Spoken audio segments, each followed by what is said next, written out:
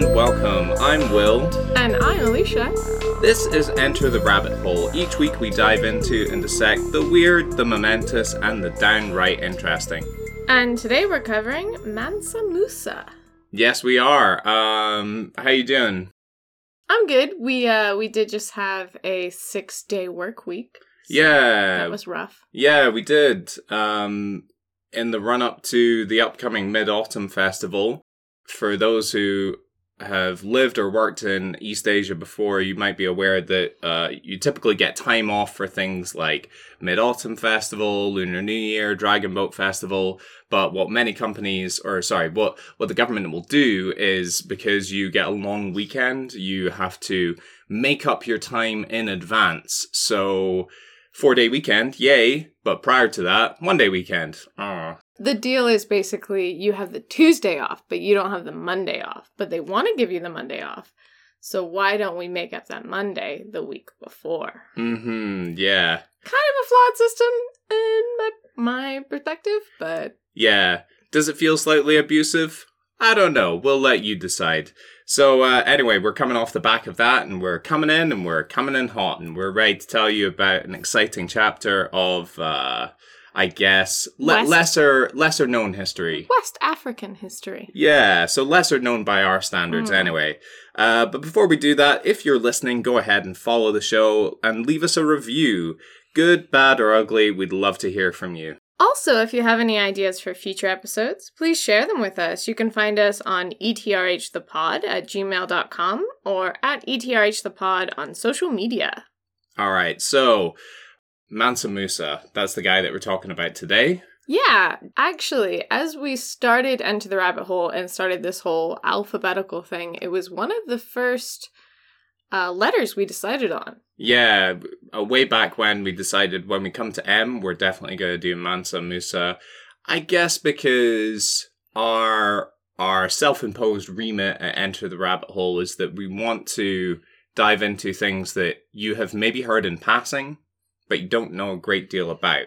And so that's something that I had come across him originally on a Crash Course World History video, talking about this idea that I guess students from the West don't really come across that often, which is this notion that when you think about sub-Saharan Africa, we're always bombarded with these images of like huts and poverty. Yeah, lack of technology, lack of infrastructure. Lack of innovation. Yeah, in some cases this notion like a lack of culture, like these things, these groups of people just didn't exist before... the Portuguese came in the 1400s. Exactly, before European colonists showed up. And actually, the truth couldn't be further from that idea. So yeah, we're going to be diving into one of those specific stories today and then talking a little bit more broadly about it. So if you haven't heard of Mansa Musa, forgive me because in my head, I keep wanting to say Mansa Musu, which is definitely not his name. No. But Mansa Musa, aka Mansa I of Mali or Mansa Kita of Mali, was a fabulously wealthy and fabulously generous king. He was born in 1280 CE and ruled over the West African nation of Mali from 1312 until his death in 1337. At the time of his reign, Mali was one of the richest kingdoms in Africa, and Mansa Musa was the richest person ever. Yeah. I mean, he's up there with the likes of the Rockefellers. And we're going to give you some examples shortly to show you exactly how rich he was. But it's really difficult to overstate how much wealth this one individual had. So let's talk modern references. Richest man in the world today? You are thinking about people like, I guess, Jeff Bezos, Elon Musk, Mark Zuckerberg. You're talking about Bill Gates, Warren Buffett. Yeah, precisely. I did come across this. Apparently, on the Forbes list, the second highest is this French fashion dynasty, and they are worth just a little bit less than Jeff Bezos. And yeah, I'd never heard of them before. We'll need to look up the name later on, but yeah, those are the people that pop into my mind.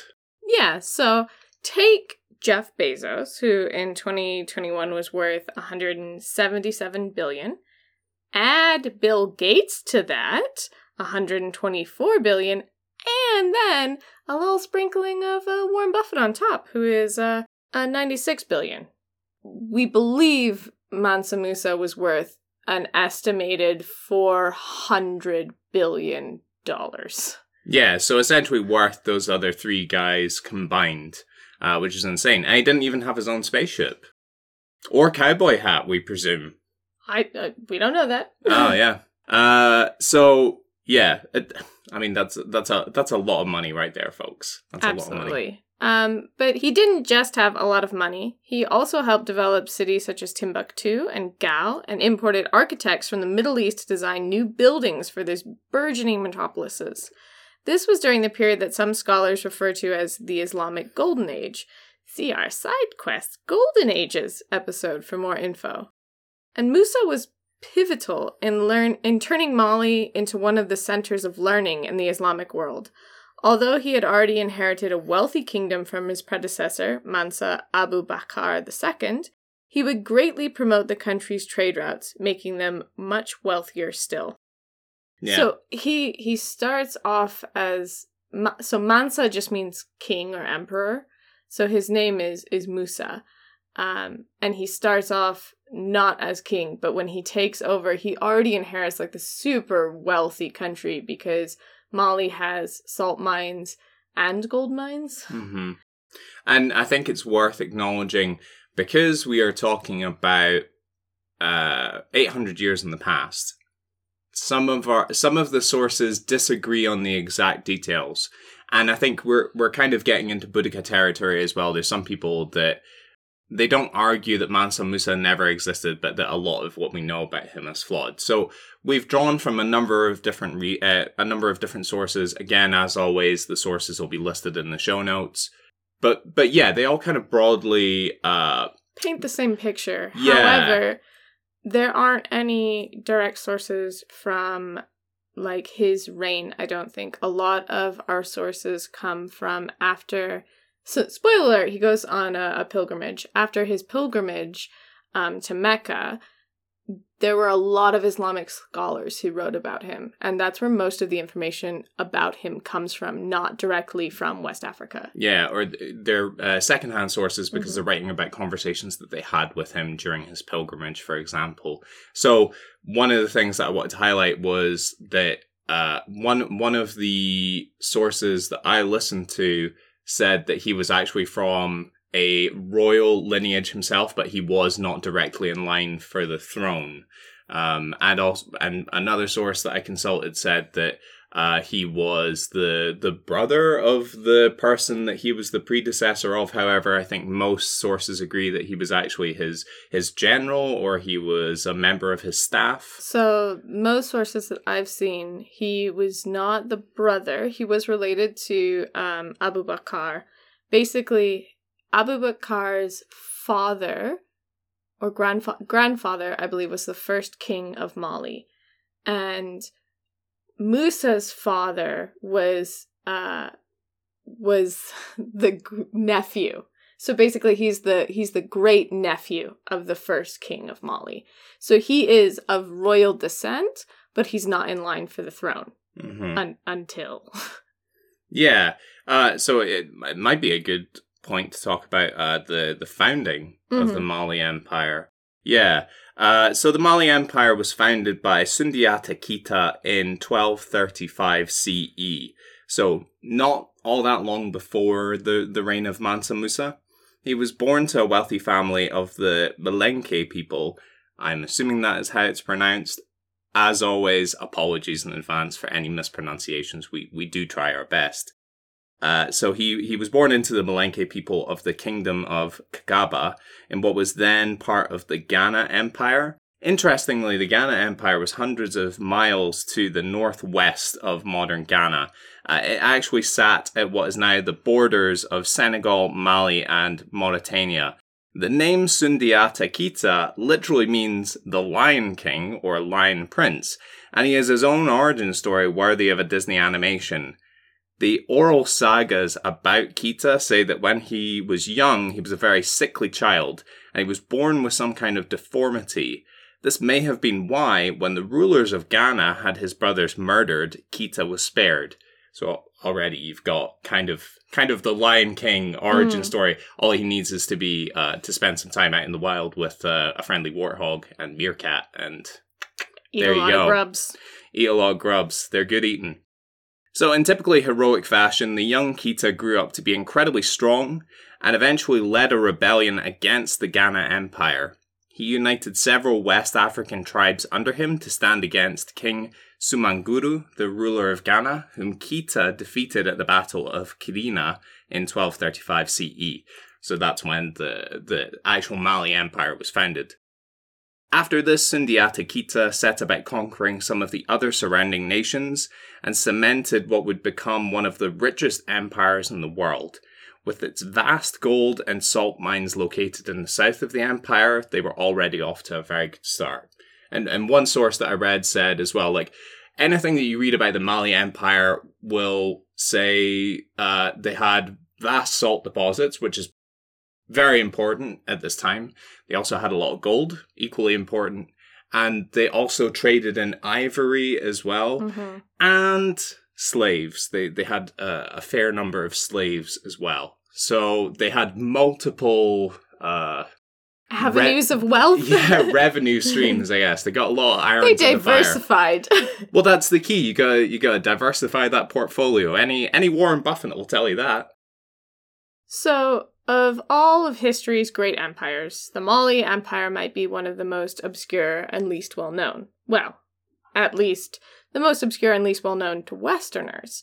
A Eurocentric worldview could be to blame, as most people could probably spot a few facts about Roman legions and aqueducts, but in fairness, anyone who studied at primary school in the UK could also probably tell you about how the ancient Egyptians made papyrus, or how they removed the brains of pharaohs to turn them into mummies.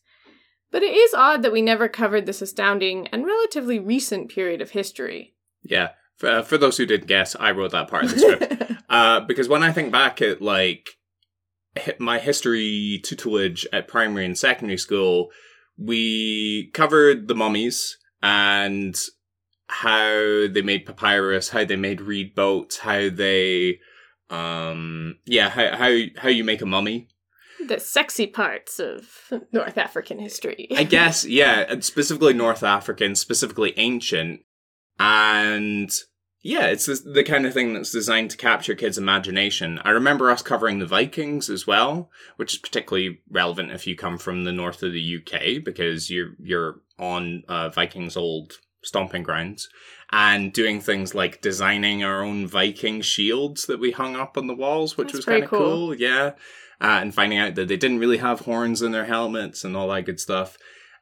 What kind of things do you cover at school? What jumps out? A lot of World War II. Okay. World War II ad nauseum, I think. The Civil War, a lot of American-centric history. But oddly enough, not the Vietnam War. Strange. Or the Korean War. Strange. It's almost like people like talking about the matches that they won, but not the ones that they lost. Weird. We didn't lose that. That was a tactical withdrawal. Everybody knows that. Yeah, it was a tie, right? It was a tie. That's how wars work. Penalties. Yeah.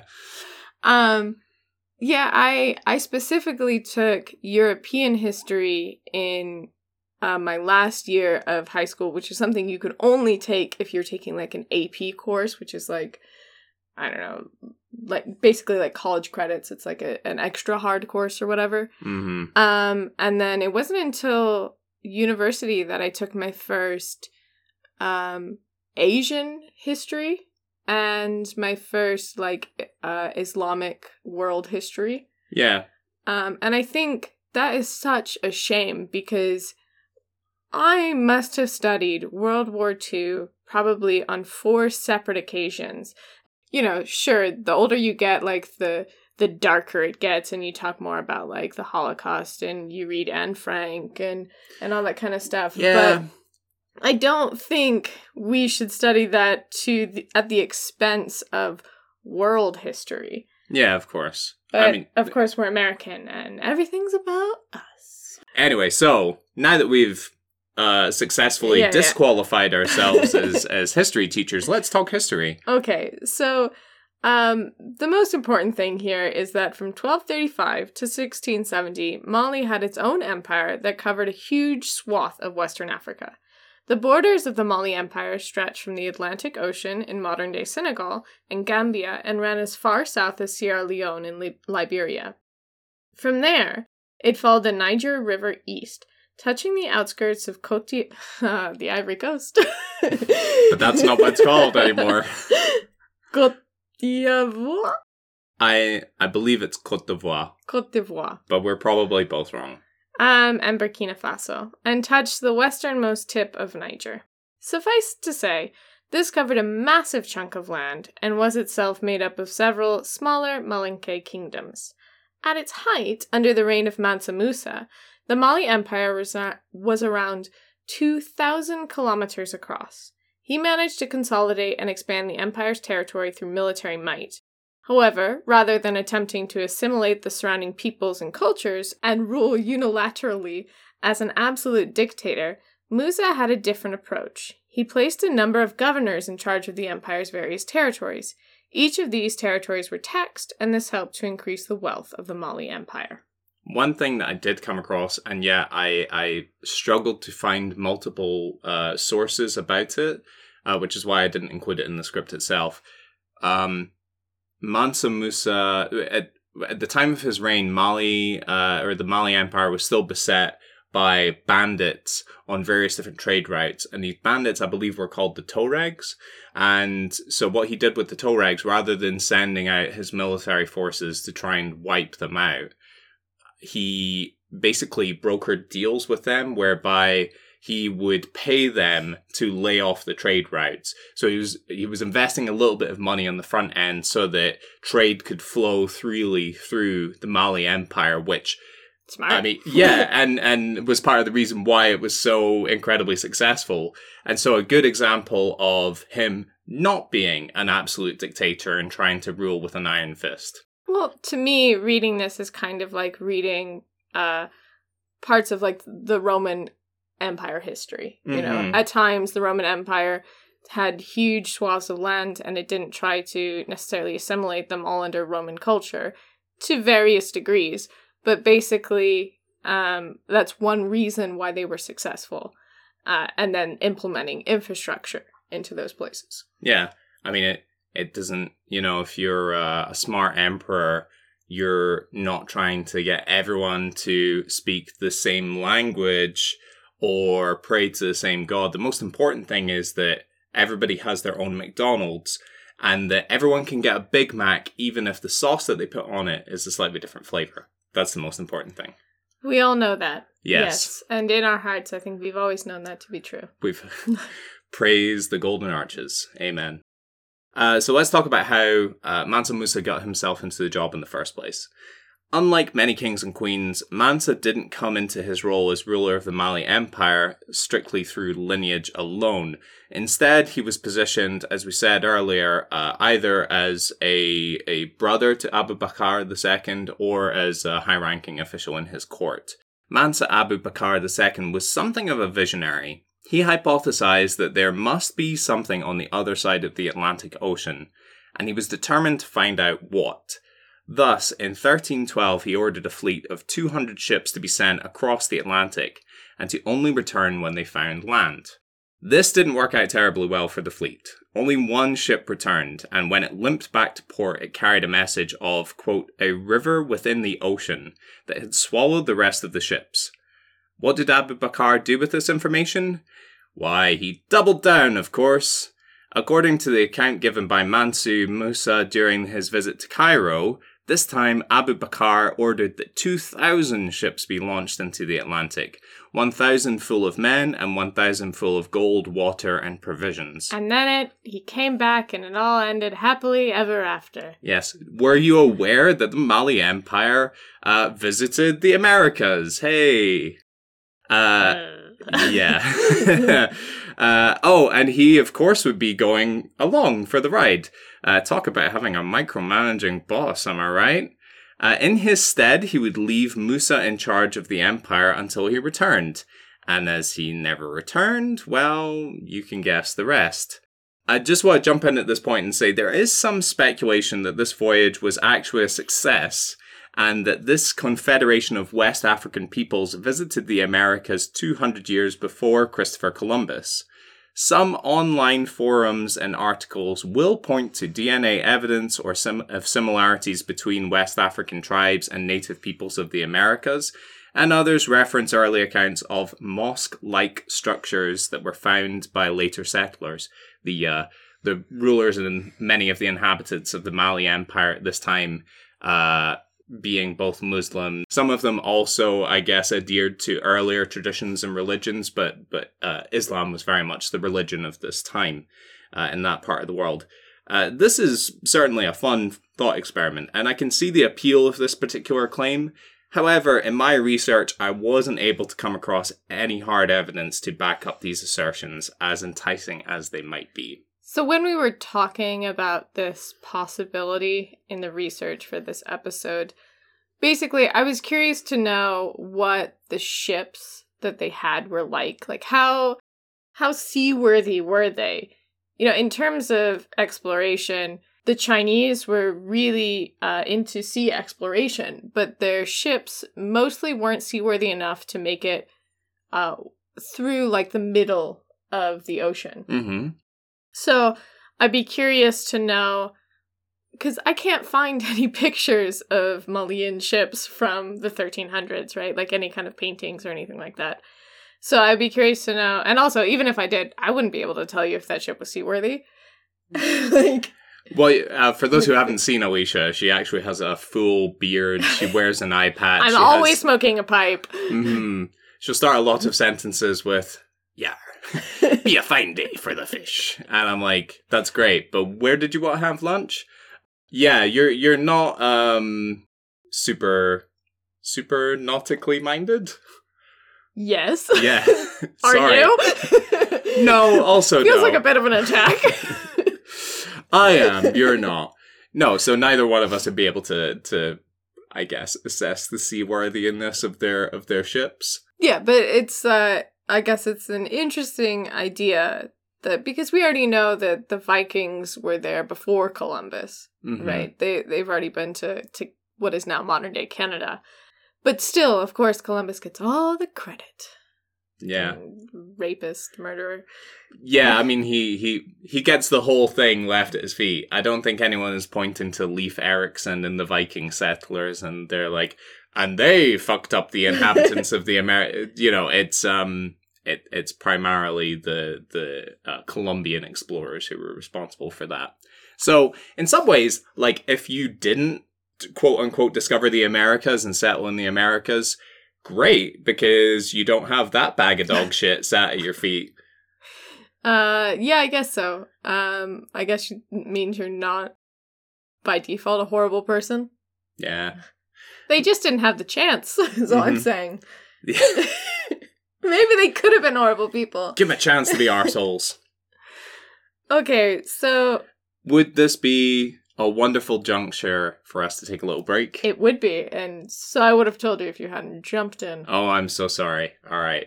Forgive me. During the break, please forgive me. I won't. Have a good break!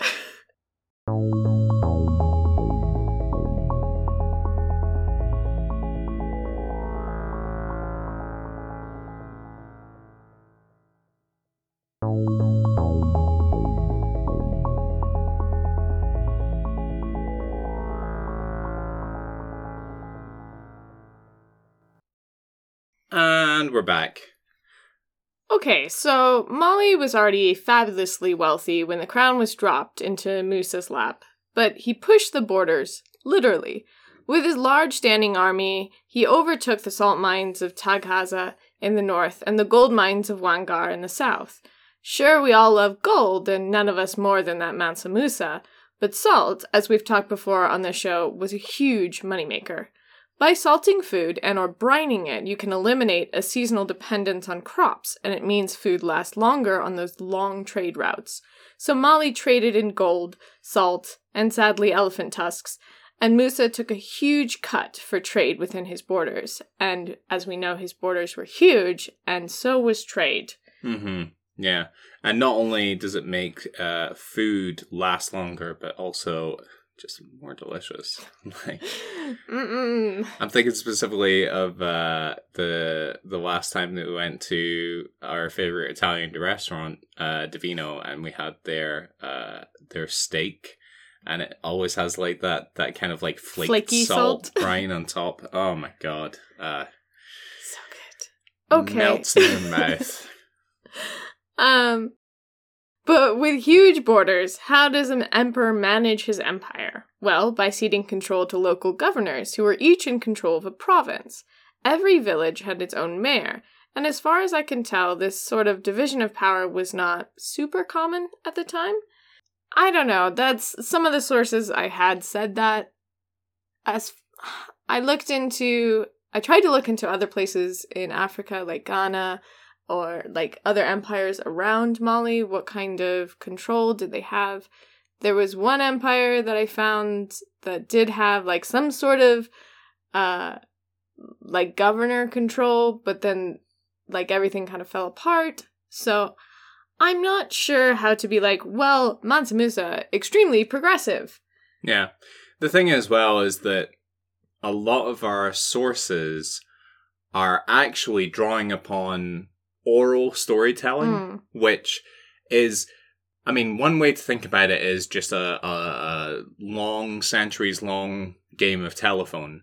But actually, according to some of the sources that I consulted, this tradition of oral storytelling in Western Africa, the people who, you have to train to do it, and you essentially train for years and years.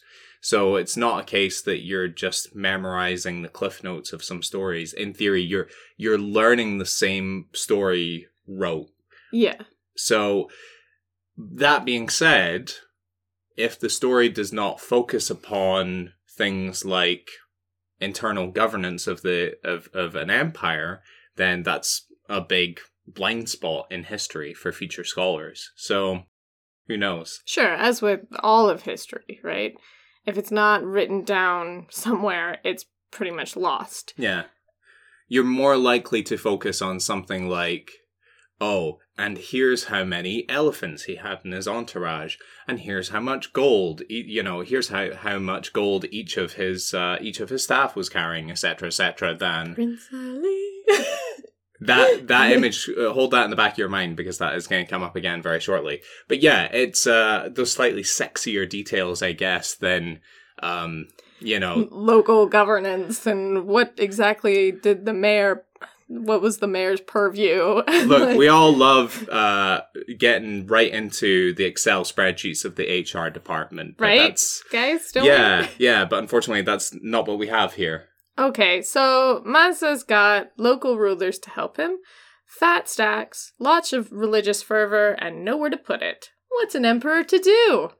He's gonna go on tour. He's gonna Hajj, baby. He's gonna have a big old trip. So one of the things Mansa Musa is probably most famous for is his 1324 pilgrimage or Hajj to Mecca. So for those who don't know, one of the 5 pillars of Islam. Yeah, one of the 5 pillars of Islam is, correct me if I'm wrong here, that every adult, at least once in their life, provided that they are of good health and financially able to do so, should make the pilgrimage to Mecca. I believe it's every man. Every man. I don't know that women are allowed into Mecca. Oh my. Okay. But provided that you fit those other prerequisites, you should do that. And as we mentioned before, Mansa Musa himself was a devout Muslim, and much of the Mali Empire at this time as well was also practicing Islam. Mm-hmm. Yeah. Alicia is doing some fervent fact-checking as we speak. Oh, whoops. Sorry. Fact check. The Hajj ministry has officially allowed women of all ages to make the pilgrimage without a male relative. So we don't need to do that in post. So women are allowed to Hajj. I apologize. There we go. All right. Glad we got that out of the way. Prior to this journey, the Mali Empire was relatively unknown to the rest of Africa. But this pilgrimage represented a huge PR opportunity for Mansa Musa and the people of his empire. After Musa traveled through Egypt, this obscurity would completely disappear. Purportedly, Mansa Musa traveled with an entourage of tens of thousands of people. Arab writers from this time reported that his caravan contained dozens of camels, each one loaded with 130 kilograms or 300 pounds of gold. Upon meeting the Sultan of Egypt, Musa's caravan would spend and give away so much gold that the price of this precious commodity would drop in Egypt for the next 12 years. So I genuinely don't know if we're happy about that in the long run. However, I saw a source recently that said they were still singing praises about him 12 years after he visited Cairo. Sure. Because he had been so generous with his money. Basically, everywhere he went, he just kind of showered gold on, like, the traders, and everyone just got, like, a cut of this gold. He had supposedly 60,000 people in his entourage. 16,000 slave women carried his, like his tent and, like, all his provisions. Hundreds of camels. So not only was he riding camels, but also they were carrying gold, and they were also carrying, like, everything they needed in order to set up camp, because you have an entourage of 60,000 people. Mm-hmm. It's just insane. And he covered 4,000 miles, by the way. Yeah, through some of the harshest territory on the continent of Africa as well. And just so you can picture it more accurately in your head, I had this image in my mind that these camels were strapped with, like, gold ingots on their backs. So it's mostly gold dust that they're carrying, right? Oh, okay. I didn't know that. Yeah, big old sacks of gold dust. So he's rolling like a baller.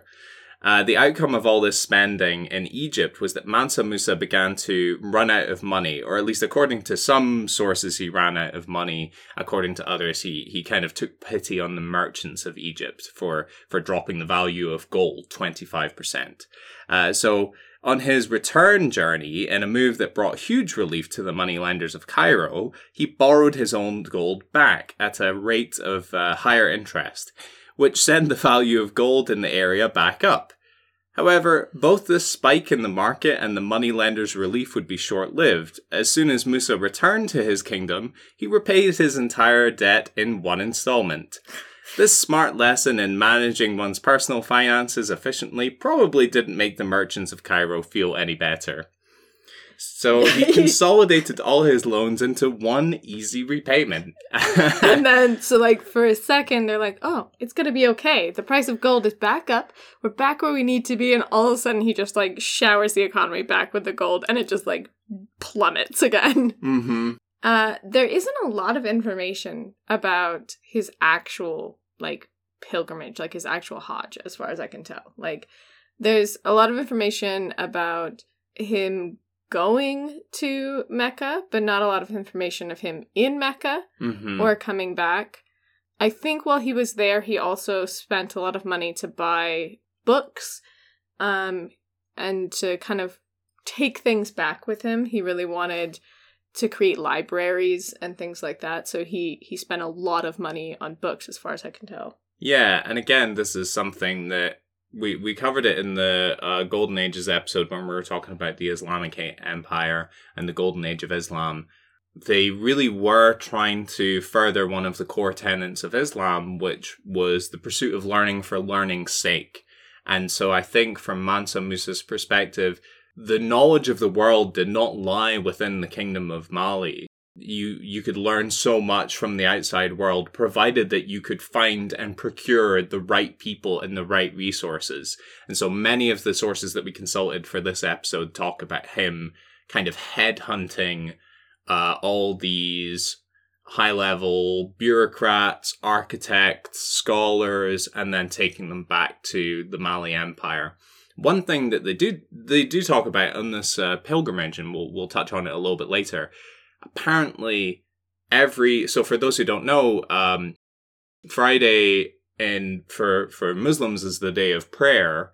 And so because they didn't have mosques along this route to reach Mecca, every Friday Mansa Musa would commission like a new mosque be built along this route, just so that him and his entire caravan of Like people within could a pray. day. They would build a mosque in a day so that he could pray. Yeah. So I guess, Which like, is insane. fuck you, Amish people, if you, like, strutting your stuff because you can throw up a barn in an afternoon. Try constructing a mosque in a day in the middle of the desert, huh? We've referenced The Watcher's Puppet History before. They literally just put out an episode on Mansa Musa. And in it, they talk about how he created basically a pool for his wife to swim in the middle of the desert. Yeah. Just things like that to kind of show how much money he has, but also how, I don't want to say reckless, but just like, he's just like, get it done. You know, she wants to swim, she misses swimming, build a pool in the middle of the desert. Maybe we'll touch on this a little bit later, because in many respects, Mansa Musa is a very intelligent leader and a real pragmatist. So again, one of the things that's oft repeated is when he met the Sultan of Egypt, the Sultan of Egypt said that he would only meet Mansa Musa if he bowed to him and recognized him as his superior, I guess. Mansa Musa refused to do this, but a very pragmatic workaround was that he said he would meet in the court of the Sultan and that he would bow to Allah. And so essentially he was showing deference, but not showing direct deference to the Sultan of Egypt, right? Just some very intelligent statesmanship, I think there. You know, you're having your cake and eating it. You're like, I am about to bow. I am not bowing to you. I'm bowing to God. Uh-huh. You're just in the same vicinity. Yeah. You're bow adjacent. But other reports that I've heard about him are some pretty wacky, like Kanye West type nonsense. I mean, when you do have the equivalent of $400 billion, I think your mind gets a little bit... I think there are studies which show, you know, for every however many $1,000 you have, you become less and less able to empathize with people around you. And so he would do wacky things like when followers would come before his court, they would have to not only bow before him, but they would have to throw dirt over themselves. So they had to be pre-dirty. You couldn't see Mansa Musa wearing clean clothes, because I think that shows how high above you he is. And then you have to proceed to make yourself more dirty in front of him. You gotta pre-dirtify, and then you gotta dirtify in his presence. Yeah. And he also had like a personal, so he would kind of talk to his second in command. He would have a speaker who would then shout to the masses. It reminds me of like some cartoon. I can't remember, but it's like whispering in somebody's ear, and then the other person like talks. Yeah, it's a real power move to walk into the room and be like,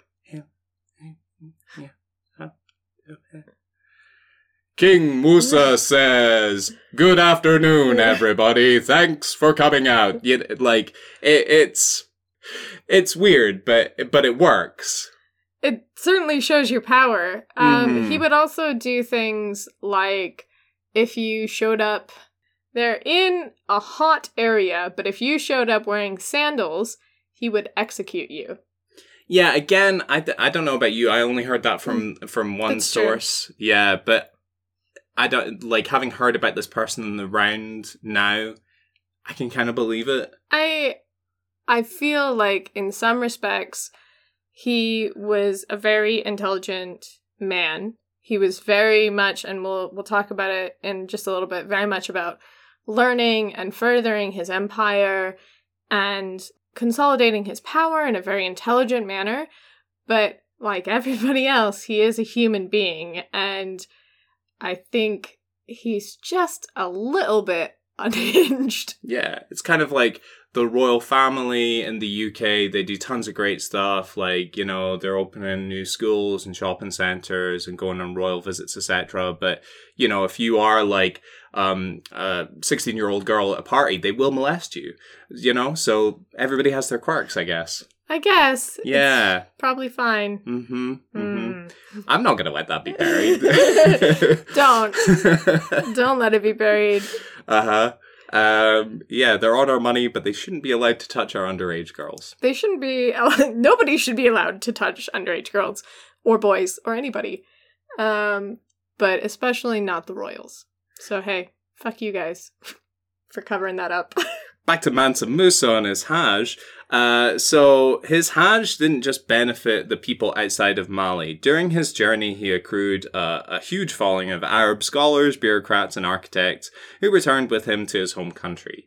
One of the architects was a man named Ishaq el Tajin, who introduced advanced building techniques to Mali and helped design a wide array of new structures. These included a new palace named Madago, the mosque at Gao, the Great Mosque at Timbuktu, and El Tajin's most famous design, the Emperor's Chamber in the country's capital, Niani. He even helped design Mali's second largest city. So again, he's accruing all those outside resources and then funneling them back into the Mali Empire. For those of you who have listened to our SideQuest episode on Golden Ages, you'll know that the Islamic Empire was hugely powerful and influential during this period of time. Musa's pilgrimage helped increase knowledge of the Islamic world within Mali and therefore share what was at the time cutting-edge technology and a deep well of knowledge. New mosques, libraries, and universities sprang up, and Timbuktu became the hub of the Islamic world in sub-Saharan Africa. This pilgrimage also helped put the Mali Empire on the map, literally, for Europeans. In 1339, the first European map featuring Mali was produced in Italy, and over the course of 2 centuries, many cartographers from Italy, Germany, and Spain would include prominent depictions of both the country and Mansa Musa himself. You can see one of the most famous depictions of Mansa Musa in the maps made by Spanish cartographer Abraham Cresques, I think is how you pronounce that, where Musa is sat upon a throne with a golden crown and scepter. So that's the 1375 Catalan world map, I believe, or world atlas. Mm-hmm. And in it, it's basically like, well, Mali's made it because he's on the map, and he's literally like the picture of him has like his crown covered in like gold foil, and he's holding a scepter, and he's got like a little like gold nugget in his hand that he's like holding and like staring at admiredly as he like sits cross-legged on his throne. Sorry, but the hand gesture you're doing there definitely looks like you are cupping and fondling testicles. I'm just gonna. That's how I view gold nuggets. He's testing the gold nuggets for cancer. Mm-hmm. As you all should do. Yes. Gentlemen, check your gold nuggets on a regular basis. Mm-hmm. Ladies. Also check your gold nuggets. Yeah, it's super important. So during his Hajj, the Mali Empire did not remain static, however. There were several rebellions on the empire's borders which needed to be quashed. However, in a turn of events that shows that some people really do have all the luck, Mansa Musa's generals were not only able to successfully quell these uprisings, but also annex these regions, thus expanding the empire's reach even further. You know, if it were another emperor, he was gone for like, what, 2 or 3 years? Mm-hmm. He would be gone on like his Hajj, and then like there would be rebellions, and the generals would quash them, but then the generals would be like, well, where's the emperor been? You know, it's my time to shine, and then like take over the empire. Yeah, try and stage a coup. Yeah. But the fact that he just basically like saunters back in and he's like, I'm back! And they're like, welcome back, my king. Or he would come back and there would be a cutaway between like his gleaming empire beforehand and then coming back, and for some reason there's Smoke like rising. There's graffiti all over the walls, there's the sound of like dogs barking and like gunshots, and he takes his sunglasses off and he's like, what the fuck did you guys do? But no, I mean, they held strong, and I believe this is the period of time when they started annexing, like, Timbuktu. Yeah, so they included Timbuktu, which would become, like, a really important part of the Mali Empire as well. Yeah, basically, these cities became, like, huge centers of learning because of this Hajj. He took all these books, like, he bought all these books and brought them back, and then implemented these great libraries, which were some of the greatest in the continent of Africa. And turned these places into places worth visiting, like not just a trade city, but a city worth going to for the architecture and the libraries. Yeah. And the universities. I was just going to say, you're a good manager when you take a week off and you come back to the office and, like, everything is still running smoothly. That's how you know, like, you fully read... Way to take credit for everybody else's work. Great job, me. Me did a great job. Well done, Guys, I can see that everything has been running smoothly in my absence, and therefore I wanted to give myself a raise. Yeah. He's the manager who thinks he's really popular with his team, but in actuality it's like every time they see him walking down the corridor and they're like, fuck, Doug's here. It's like, hey, buddy. Working hard or hardly working, am I right? Ha. Okay. See you at the pub on Friday. It's like, oh, I think I've got a thing. That fucking guy. So Mansa Musa, obviously an incredibly important, incredibly influential historical figure, arguably one of the rare cases of, great man or great figure history that boils down to maybe a pretty good dude. Yeah, exactly. One central personality. But besides having a net worth larger than a Silicon Valley tycoon and an entourage that would make a Kardashian blush, what was Mansa Musa's lasting legacy to the world? I just want to say, good line. Well done. Thank you. Thank you. I sat and pondered on that for a little bit. Well, Musa's reign marks what's agreed by most sources to be the pinnacle of the Mali Empire. This would be the period during which this region was both at its wealthiest and its largest, covering what would today include Mauritania, Senegal, Gambia, Guinea, Burkina Faso, Mali, Niger, Nigeria, and Chad. Sorry. Chad. And Chad is I don't know why I said it like it was a dude's name. Because it sounds like it would be. Okay. Like everything like Burkina Faso, Chad. We are losing listeners. They are signing off as we're speaking. And Chad. Unfortunately, the prestige of this empire did not last long after Musa's death in 1337. The throne was passed to his sons, and we're not 100% sure whether they mismanaged the empire, were challenged by some insurmountable problem, or both. But the coalition of different nations fell apart, and the empire began to crumble shortly after. I'd like to revise that statement slightly because it's not. I don't think it was the case that his empire fell overnight. Like as soon as he was dead, people started fighting on the streets, etc. But it would never be as powerful and as influential as it was during his lifetime. And again, the historians seem to agree that the Mali Empire lasted until around about 1670. So, still a good 300-year run going on. Yeah, but most sources seem to be like, and then his sons took over and they ruined his legacy.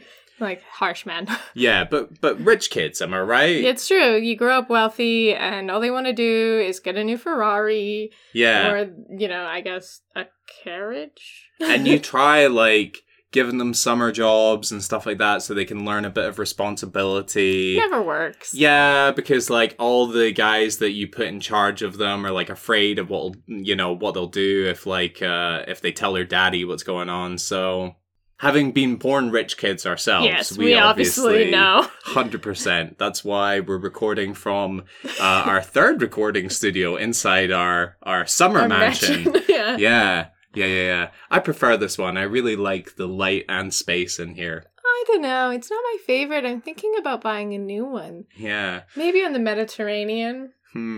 Let's see. Jokes we're actually recording from. Yeah, this is our kind of spare bedroom come just box room. So, still, the Mali Empire, especially during the rule of Mansa Musa, left its mark on history, especially in the region of West Africa. After annexing the cities of Timbuktu and Gao, Mansa Musa helped turn those cities into centers of learning.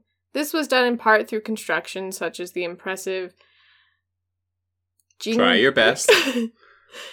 Jingerber? Oh boy. if you're looking for me to jump in and help you, I don't know either. Oh no. Why don't we both say it at the same time? Ready? 3, 2, 1. Jingle Bear Mosque in Timbuktu. Timbuktu. Great job. Yeah, we nailed that. But also through the establishments of numerous madrasas and libraries. A madrasa is like an Islamic university. Right? Yeah, or like an Islamic school. Yeah. Mm-hmm. The Mali Empire became a wellspring of knowledge during this time and helped further promote behaviors that were common during the Islamic Golden Age, collating knowledge from across the known world and furthering it through study and scientific inquiry. This furthering of the Islamic faith, the expansion of an empire, and the transition from market towns to centers of learning, all of this could have happened without the leadership of Mansa Musa. Who can say for certain what the history of West Africa would have been like without his influence? Nevertheless, these achievements, in addition to his mind-boggling wealth, are what we've come to associate with the man known as Mansa Musa. Yeah. So, essentially, I mean, who's to say if another high-ranking official in the court of Abu Bakr II had been put in charge in his absence... He still would have been super wealthy. Right. I guess the question is then, what do you do with all that wealth and influence, right? And would Abu Bakr, if he had stayed, gone on a pilgrimage? Something else that I was curious about. So, in 1375, you first see Mansa Musa on the Castellan World Atlas. Mm-hmm. In the 1400s, the Portuguese come to Africa. I'm not saying that's directly responsible, because... So what you're saying is Mansa Musa's responsible for the egg tart, the Portuguese egg tart being introduced into Western Africa, and the effect. I mean, yeah, people did begin to refer to Timbuktu as the El Dorado of Africa, so... And what, I mean, what did the Spanish conquistadors do in El Dorado? A lot of raping and pillaging. Oh, I thought they just built a nice summer home. Uh-huh. But yeah, maybe the Portuguese looked at these Catalonian maps and they were like, oh, that would be a great place all that to... gold. Yeah. And then, maybe they were like, oh, there's not as much gold as we had hoped, but... There sure are a lot of people that we could sell into slavery. Hey! Yay. Yeah. The butterfly effect, right? So... I mean, I have no proof of that whatsoever. It was just like a passing thought in my brain, and then I was like trying to look up before we started recording today. I was like, what inspired the Portuguese to start plundering Africa for its gold? It was there, that's why. Should we talk some weird facts? Weird fact time. Okay. Could you uncover my weird fact on your phone? Because I can't see my weird fact. Of course. So, I wanted to... so, Mansa Musa, speaking of kind of indirect consequences of otherwise nice actions, Mansa Musa helped to devalue gold in Egypt for over a decade, right? I came across an article in which he was mentioned, entitled something like 4 people who managed to deflate entire economies. Okay. So have you heard of Ponzi schemes before? Do you know what a Ponzi scheme is? And I have been a victim of one. No, oh, really? Oh, I'm sorry. I didn't mean to trigger you. Yeah, I mean, but you've heard of a Ponzi scheme before. Of course. Do you know roughly what it is? So as far as I'm aware, a Ponzi scheme is so it's kind of like a triangle. Like one person, basically you have people buy in and you take that money to be like, you're investing in this thing and I'm going to give you returns. And you take money from other people to give your investors, but really there's no investing going on. Yeah, I think the triangle you're thinking of is a pyramid scheme, which is a slightly different thing. But you've got it right. Like in a Ponzi scheme, in I guess traditional investment, you invest in something, that company turns a profit through a product or service, and the profit is skimmed to give money back to those initial investors. In a Ponzi scheme, all of the money that is going to new investors is coming from previous investors in a never-ending or seemingly never-ending chain money just trading hands until eventually the entire House of Cards collapses. Not unlike the actual House of Cards. I was going to say, series. yeah, not unlike when Netflix decides to make one of their flagship shows based around Kevin Spacey. The Ponzi scheme is named after a man named Charles Ponzi, who was an Italian, I guess you would describe him as like a grifter or a con man, who at the beginning of the 20th century came up with a scheme to resell Spanish coupons from Spain, which you would they were like postal coupons. And so the idea was that because of the difference in the GDP between Spain and the USA at this time, that American investors could buy these postal coupons and that they would make a return on each purchase. But what he was actually doing was just taking money from taking money from older investors and paying it back to newer investors. So, of Charles Ponzi, his big break came after yet another failed venture. By chance, he opened a letter from a Spanish company inquiring about a catalogue he started that had gone bankrupt, and saw an international reply coupon that was enclosed. Ponzi realized that the reply coupons, which were redeemed to pay the cost of international postage, could be bought cheaply in Italy given post-World War I inflation, and then resold stateside. Ponzi made the audacious claim that he could double an investment in 90 days, and thus the first ever Ponzi scheme was born. He bought out the bank he was storing his profits in, and convinced his investors not to cash out, while in fact running his business at a huge loss. When reporters discovered that Ponzi's claimed profits were impossible, among other things, only 27,000 reply coupons were even in circulation, even though Ponzi had supposedly sold 160 million of them to his customers. God. The bottom dropped out, causing the collapse of 5 banks and the loss of $20 million in investments. That's the equivalent of about $334 million in today's money. But he got an entire scheme named after him, and he was apparently this was not his only or even last. So he didn't get scheme. His comeuppance. He did. I think he eventually got put into prison, but he was entirely unrepentant during his entire career. Basically, if he saw a mark, he was going to go for it. So yeah, that's the story of the Ponzi scheme. Okay, so my weird fact has to do with Timbuktu. Oh. So, Timbuktu is often used as shorthand for the farthest place imaginable. Right, from here to Timbuktu, exactly. Sure. Exactly. But why? Okay. So, we can see, like, examples of it in history. In 1863, when an English writer, Lady Duff Gordon, wrote in a letter in Cairo, "It is growing dreadfully cockney here. I must go to Timbuktu." So she was writing of Cairo, and meanwhile, like, the streets of Cairo are just filled by absolute lads who are like, "You alright, love? Yeah. Oh, it's a fucking camel, isn't it? Yeah. Oh, you want to go to the fucking pyramids or what? Yeah." Yeah, exactly. I think you'll find the streets runneth over with cockneys. She wanted some of, like, that traditional Egyptian fare, and all she could get was, like, cockles and mussels. Cairo isn't authentic anymore, and I just need to go to Timbuktu. Oh, she's one of them chicks.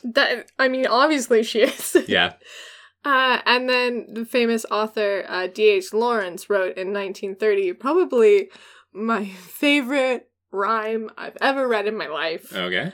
And the world, it didn't give a hoot if his blood was British or Timbuktu. That doesn't work. What? So dumb. Where are you from, sir? Oh, I'm a Timbuktu, born and bred. Timbuktu.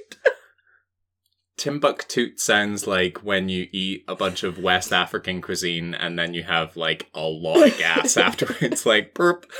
That was a little Timbuktu. Excuse my Timbuktu. Dude, that stinks. Don't try and make it cute. Truly a great writer. But it still doesn't explain why we use Timbuktu as, like, the farthest place imaginable. Sure. Well, supposedly, all those pesky colonizers had heard of the riches of Timbuktu, since it was this fabulous trade city full of, universities and mosques. And they were hoping for an El Dorado type situation, but it was so difficult to get there. In some instances, they say it was like 6 weeks of walking without water in order to get to Timbuktu. But by the time, quote unquote, explorers had arrived to the city in 1830, it no longer held its former glory as an Islamic center, peak of knowledge, and city of gold. It was kind of run down at that point. Right. But it still kind of remained difficult to get to, and hence from here to Timbuktu. So that is our story of King Musa. Yeah, Mansa Musa himself. We hope you've enjoyed today's episode. Thank you so much for listening. If you like the show, please give us a like, give us a follow, and leave a review. This has been Enter the Rabbit Hole, as always reminding you to... If you ever go to a new place with your entire entourage, try and keep it low-key. Yes, put some money into the local economy. Don't put so much money into the local economy that you crash the local economy for the next 10 or 12 years. I don't think that will ever be a problem for us, but... Not for you and me, but we don't know who is listening, all right? That's true, guys. Keep it tight. Keep your wallet tight. Yeah. Take care, Mr. Bezos. Take care, Mr. Musk. See you later. All right, guys. Ciao. Enter the Rabbit Hole is written and presented by William Grant and Alicia Palmer. The music was created by Glenn Marshall. More information and sources can be found in the episode description. You can email us at etrhthepod@gmail.com or follow us on Instagram at etrhthepod. Thanks for listening.